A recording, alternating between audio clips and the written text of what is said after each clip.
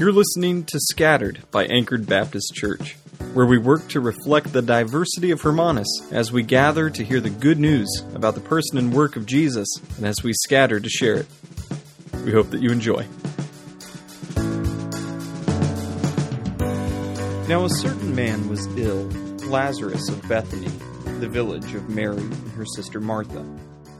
It was Mary who anointed the Lord with ointment and wiped his feet with her hair, whose brother Lazarus was ill. So the sisters sent to him, saying, "Lord, he whom you love is ill." But when Jesus heard it, he said, "This illness does not lead to death. It is for the glory of God, so that the Son of God may be glorified through it." Now, Jesus loved Martha and her sister Lazarus. So when he heard that Lazarus was ill, he stayed 2 days longer in the place where he was. Then, after this, he said to the disciples, "Let us go to Judea again." The disciples said to him, "Rabbi, the Jews were just now seeking to stone you, and are you going there again?" Jesus answered, "Are there not 12 hours in this day? If anyone walks in the day, he does not stumble, because he sees the light of this world. But if anyone walks in the night, he stumbles, because the light is not in him." After saying these things, he said to them, "Our friend Lazarus has fallen asleep, but I go to awaken him." The disciples said to him, "Lord, if he has fallen asleep, will he recover?" Now Jesus had spoken of his death, but they thought that he meant taking rest in sleep. Then Jesus told them plainly, "Lazarus has died, and for your sake I am glad that I was not there, so that you may believe. But let us go to him." So Thomas, called the twin, said to his fellow disciples, "Let us also go, that we may die with him." Now, when Jesus came, he found that Lazarus had already been in the tomb 4 days. Bethany was near Jerusalem, about 2 miles off, and many of the Jews had come to Martha and Mary to console them concerning their brother. So when Martha heard that Jesus was coming, she went and met him. But Mary remained seated in the house. Mary said to Jesus, "Lord, if you had been there, my brother would not have died. But even now I know that whatever you ask from God, God will give you." Jesus said to her, "Your brother will rise again." And Martha said to him, "I know that he will rise again in the resurrection on the last day." Jesus said to her, "I am the resurrection and the life. Whoever believes in me, though he die, yet shall he live. And everyone who lives and believes in me shall never die. Do you believe this?" She said to him, "Yes, Lord, I believe that you are the Christ, the Son of God, who is coming into the world." When she had said this, she went and called her sister Mary, saying in private, "The teacher is here and calling for you." And when she heard it, she rose quickly and went to him. Now Jesus had not yet come into the village, but was still in the place where Martha had met him. When the Jews who were with her in the house consoling her saw Mary rise quickly and go out, they followed her, supposing that she was going to the tomb to weep there. Now, when Mary came to where Jesus was and saw him, she fell at his feet, saying to him, "Lord, if you had been here, my brother would not have died." When Jesus saw her weeping, and the Jews who had come with her also weeping, he was deeply moved in his spirit and greatly troubled, and he said, "Where have you laid him?" They said to him, "Lord, come and see." Jesus wept. So the Jews said, "See how he loved him." But some of them said, "Could not he who opened the eyes of the blind man also kept this man from dying?" Then Jesus, deeply moved again, came to the tomb. It was a cave, and a stone lay against it. Jesus said, "Take away the stone." Martha, the sister of the dead man, said to him, "Lord, by this time there will be an odor, for he's been dead for 4 days." And Jesus said to her, "Did I not tell you that if you believed, you would see the glory of God?" So they took away the stone. And Jesus lifted up his eyes and said, "Father, I thank you that you have heard me. I knew that you always hear me, but I said this on account of the people standing around, that they may believe that you sent me." And when he had said these things, he cried out with a loud voice, "Lazarus, come out!" The man who had died came out, his hands and feet bound with linen strips, and his face wrapped with a cloth. And Jesus said to them, "Unbind him, let him go." Many of the Jews, therefore, who had come with Mary and had seen what he did, believed in him. But some of them went to the Pharisees and told them what Jesus had done. So the chief priests and the Pharisees gathered the council and said, "What are we to do? For this man performs many signs. If we let him go on like this, everyone will believe in him, and the Romans will come and take away our place and our nation."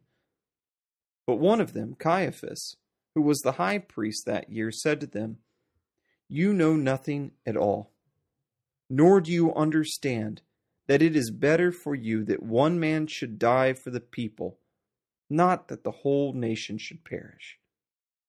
He did not say this of his own accord, but being high priest that year, he prophesied that Jesus would die for the nation, and not for the nation only, but also to gather into one the children of God who are scattered abroad. So from that day, they made plans to put him to death. This is the word of the Lord.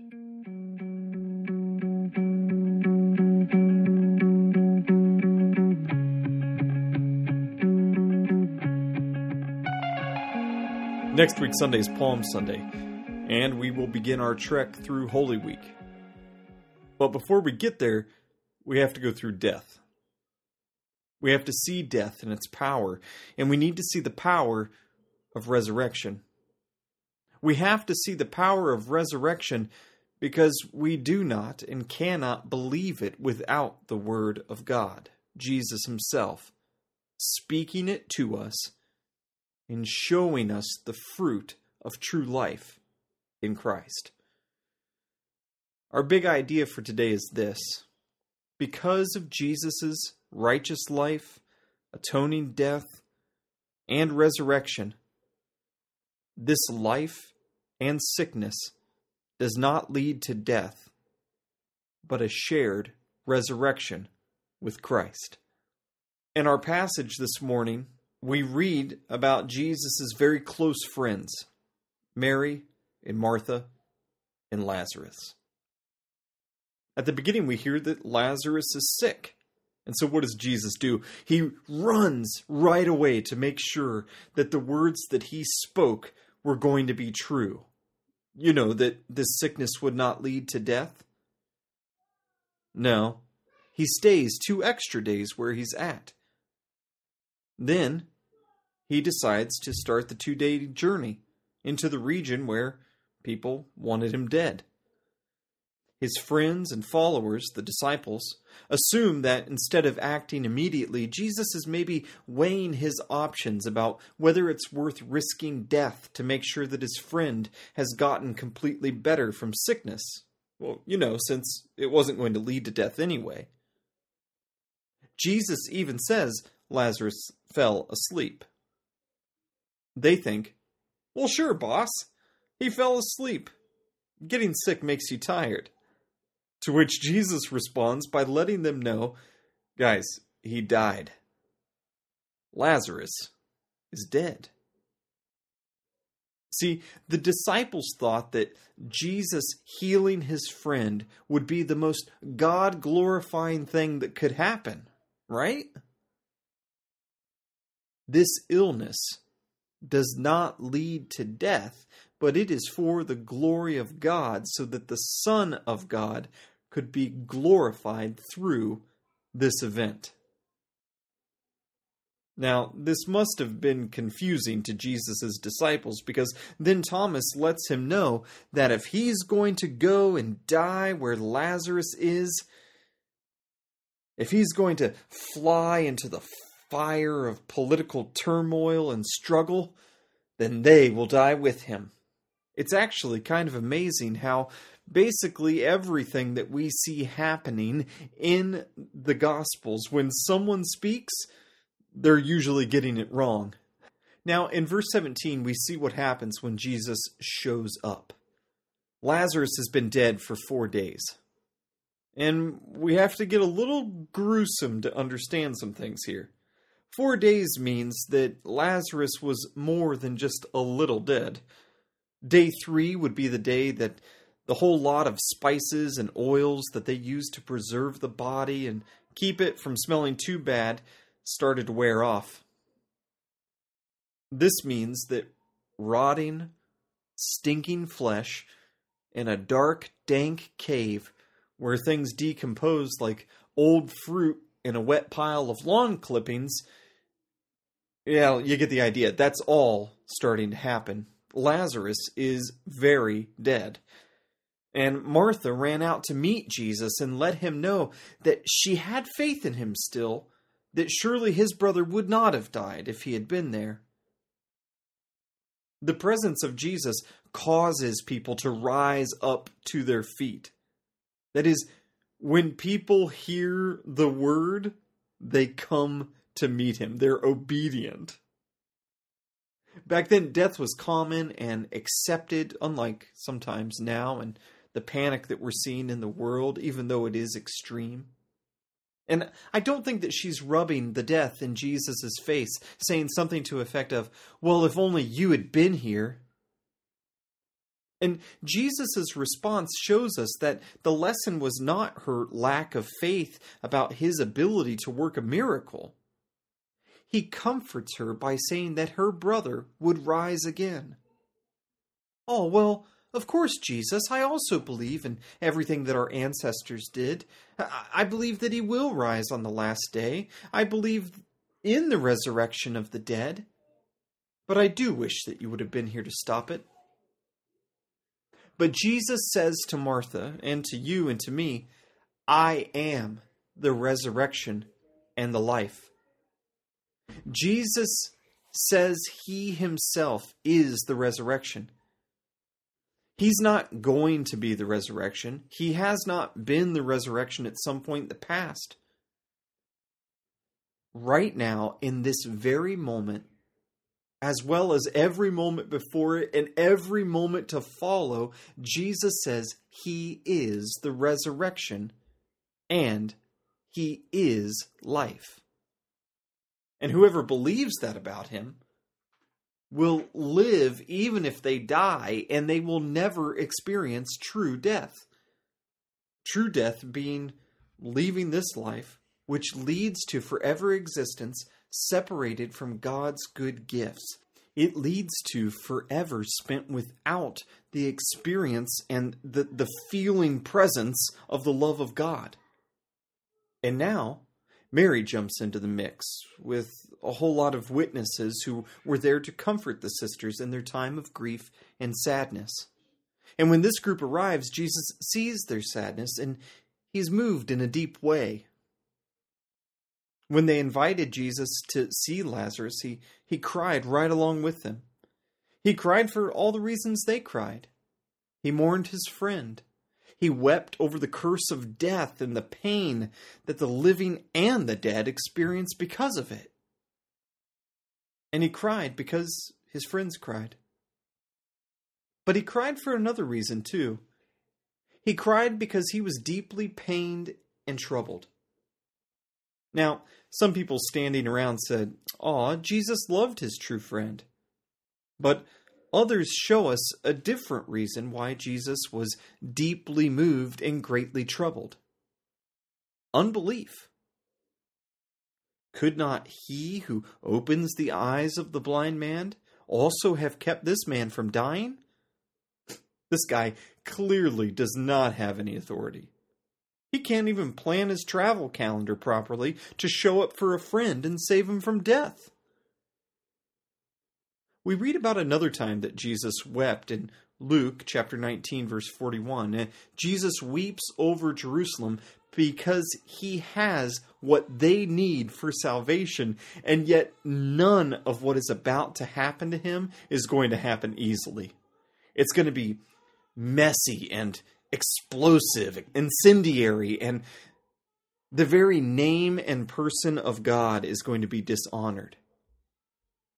And it's because of that disbelief, Jesus weeps over the whole city. And because of the disbelief and the lack of faith in this event, Jesus also weeps.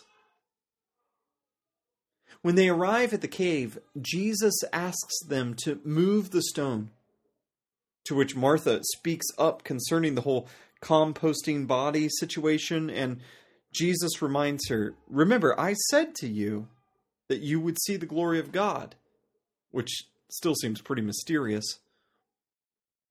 And so he prays, "Father, I thank you that you have heard me.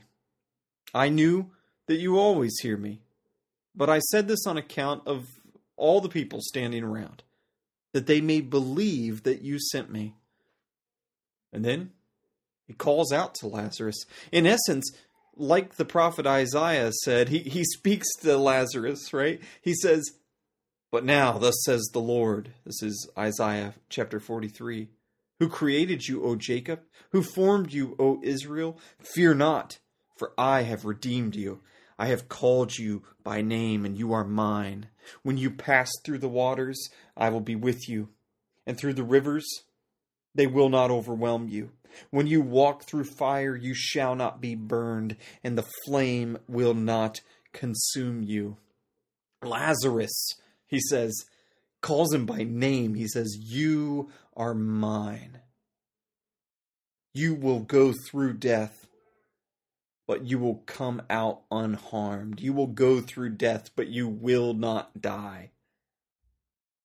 And it's at the presence of the Word of God, "Lazarus, come out." Lazarus obeys. He gets up and he walks out. People standing around, they're amazed and horrified. And some of them hear this word from God of resurrection and the fruit that it produces in a living Lazarus, and they believe. And others hear this good word from God, and they harden their hearts and they turn away, and they go and speak with the Pharisees and the chief priests and tattle on Jesus. Essentially, they tattle on him for being God. And then the big boss, Caiaphas, had this to say about Jesus. He would be a sacrifice for the whole nation.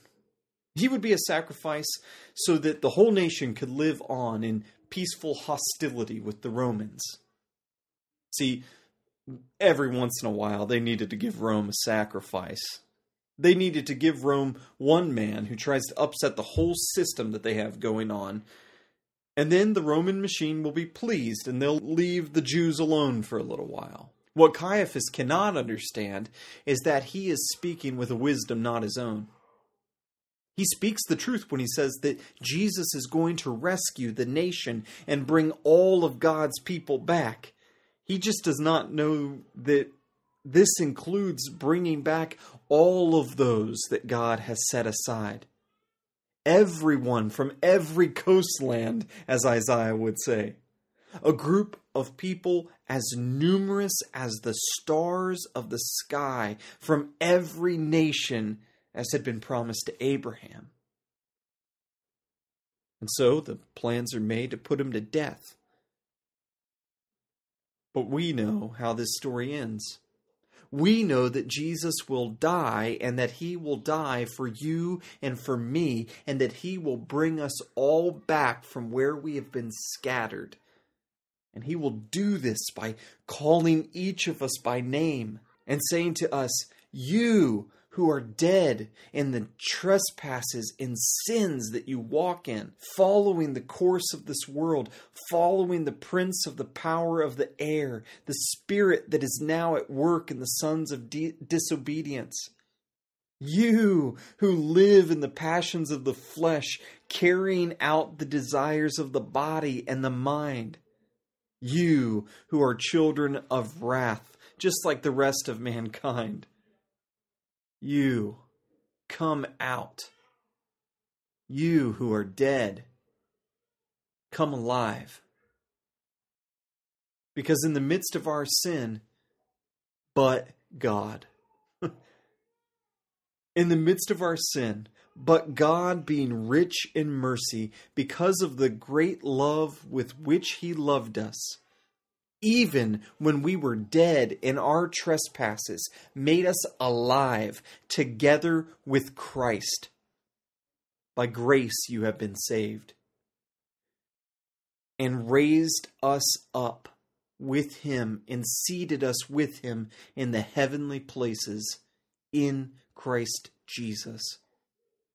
So that in the coming ages He might show the immeasurable riches of His grace and kindness toward us in Christ Jesus. For by grace you have been saved through faith, and this is not of your own doing. It is the gift of God, not the result of works, so that no one can boast.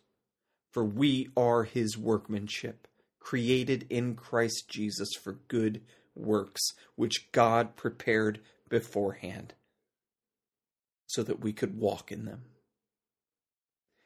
Jesus raises each of us out of the deadness of our sin and gives us life in Him. A life that cannot be taken away. A life that will be spent forever with Him. And a life that though we die now, yet we live more fully and forever in the presence of our good and great God, who because of His great mercy loves us. Because of Jesus' righteous life, atoning death, and resurrection, this life and sickness does not lead to death, but a shared resurrection with Christ. Anchored Baptist Church, whatever happens tomorrow, whatever happens 20 days from now, whatever happens in the next year, rest in and rely upon Jesus alone, who is your only hope, who is your life, who is your resurrection. It's in His name that we can say all of this is true. Amen.